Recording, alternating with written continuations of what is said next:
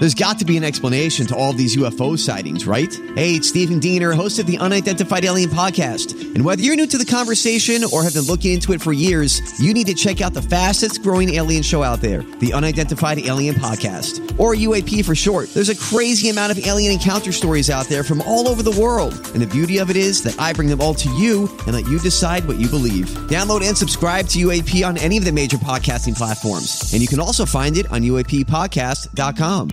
97.1 FM The Drive presents the Behind the Song podcast, taking you deeper into classic rock's most timeless tunes. Here's your host, Janda. In this episode of Behind the Song, let's peel back the curtain on the lyrics of Layla by Derek and the Dominos. Derek and the Dominos was pulled together out of Eric Clapton's desire to hide from the fame he had found so stressful during his time in Cream and Blind Faith. He formed the group with keyboardist and singer Bobby Whitlock, bassist Carl Radle, and drummer Jim Gordon, after having played with them all while they were in the group Delaney and Bonnie and Friends, who opened for Blind Faith's American tour in the late 60s. The four started jamming at Eric Clapton's house over in England in 1970, playing night and day until they had a set list together.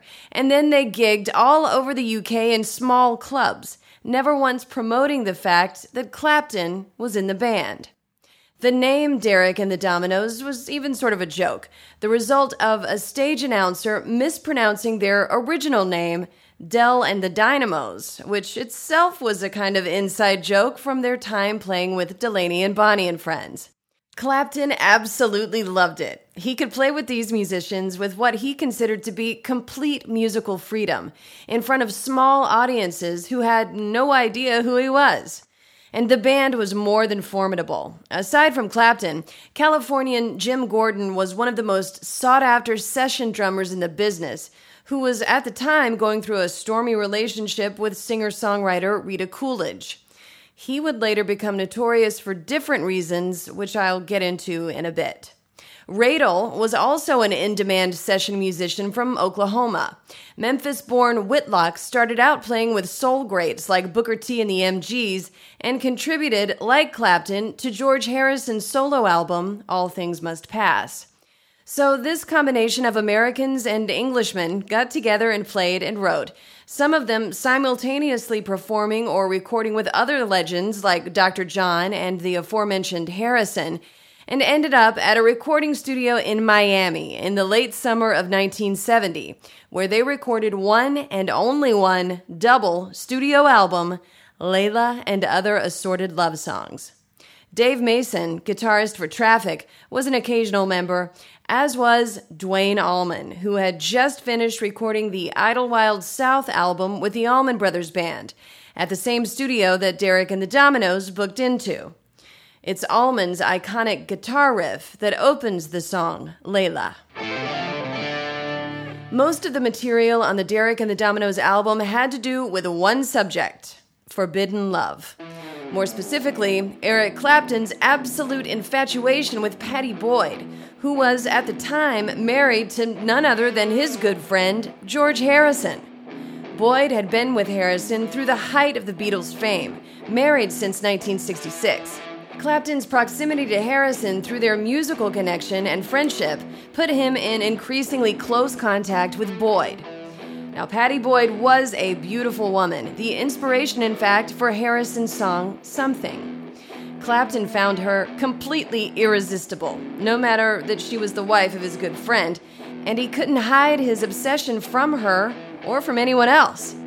At first, Boyd turned down all of his repeated advances, leaving heartsick Clapton to do the only thing he knew to do with his unrequited love, write songs about it. Playwright and actor Ian Dallas sowed the literal seeds for the song Layla when, after hearing how pained Clapton was at his love-struck situation, gave him a book called The Story of Layla and Majnun, written by a Persian poet from the 12th century named Nizami Ganjavi. It is akin to the tale of Romeo and Juliet, about two young lovers who are unable to be together because their parents disapprove of the union. But in this story, The character Majnun gets his name because he was driven insane, wandering the countryside in despair over being torn apart from his beloved Layla.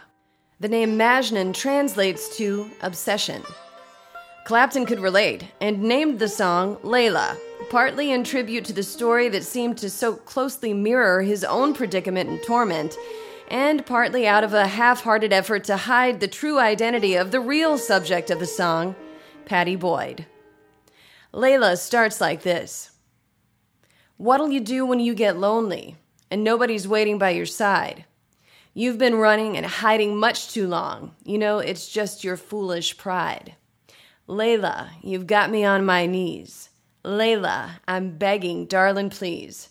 Layla, won't you ease my worried mind?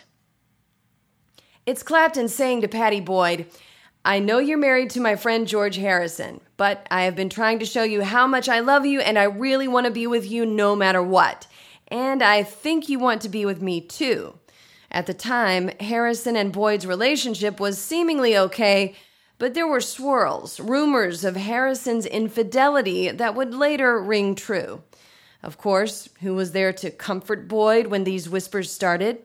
Clapton, of course. The song continues. I tried to give you consolation when your old man had let you down. Like a fool, I fell in love with you, turned my whole world upside down. Layla, you've got me on my knees. Layla, I'm begging, darling, please. Layla, darling, won't you ease my worried mind? So he comes out and admits that it was foolish for him to fall in love with his friend's wife, but that he just couldn't help it, plain and simple. And now he's in agony about it all, with no way out that he can see except to take the next step and be with her, literally begging her to leave her husband and be with him. The song goes on. Let's make the best of the situation before I finally go insane. Please don't say I'll never find a way and tell me all my love's in vain. Layla, you've got me on my knees. Layla, I'm begging, darling, please. Layla, darling, won't you ease my worried mind? And there's a nod to the 12th century poet Nizami, whose Majnun character had gone crazy because the love he had for his Layla was forbidden. In the book, Layla goes on to marry a nobleman, and the distraught Majnun walks around muttering poetry to himself, a total outcast from society, until Layla eventually dies, where he carves love poems on her gravestone until he too dies, near where she's buried. Clapton ends the song with a refrain. Layla, you've got me on my knees. Layla, I'm begging, darling, please. Layla, darling, won't you ease my worried mind? Pattie Boyd says that she wasn't too thrilled with the song when it came out, that she felt exposed by it, even though she had been rebuffing Clapton for some time.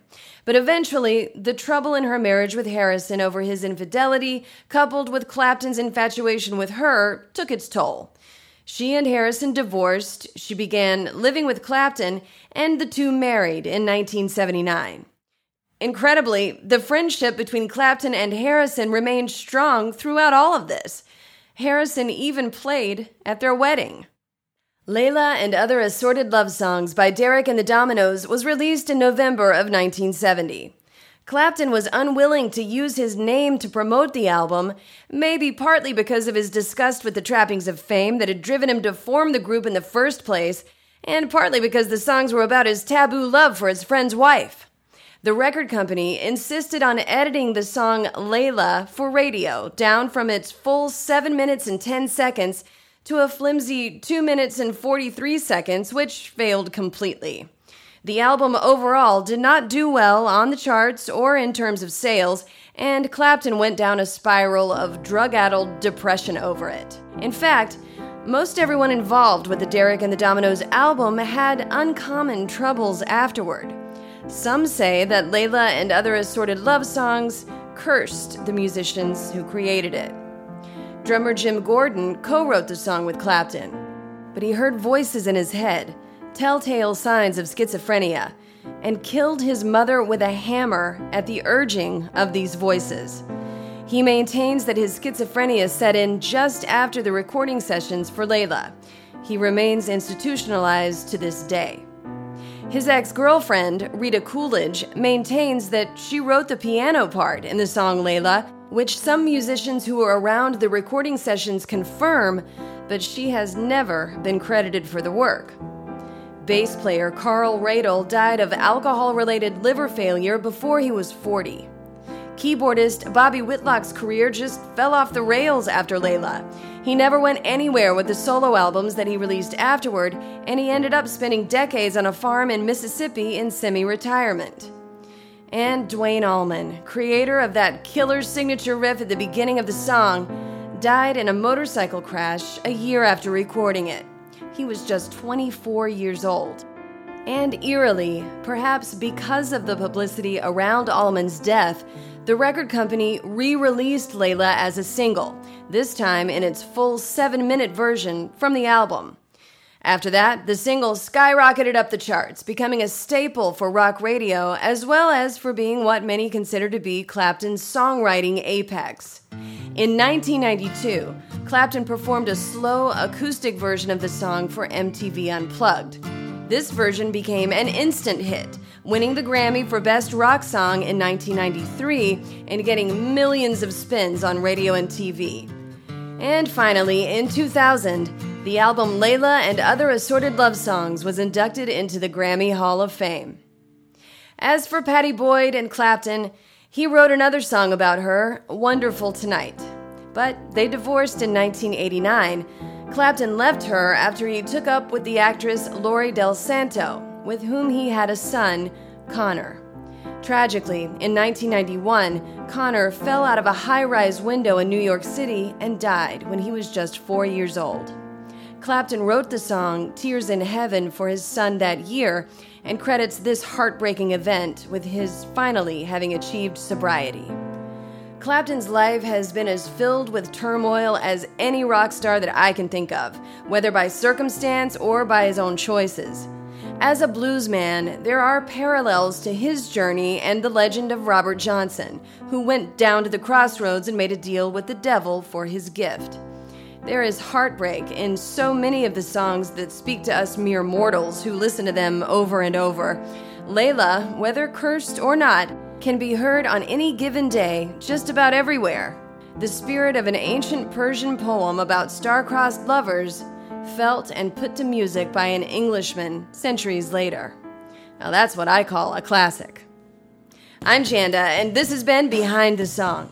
Special thanks to Christian Lane for sound design and engineering. On the way, episodes about lyrics from Aerosmith, Blue Oyster Cult, and more classic rock and roll.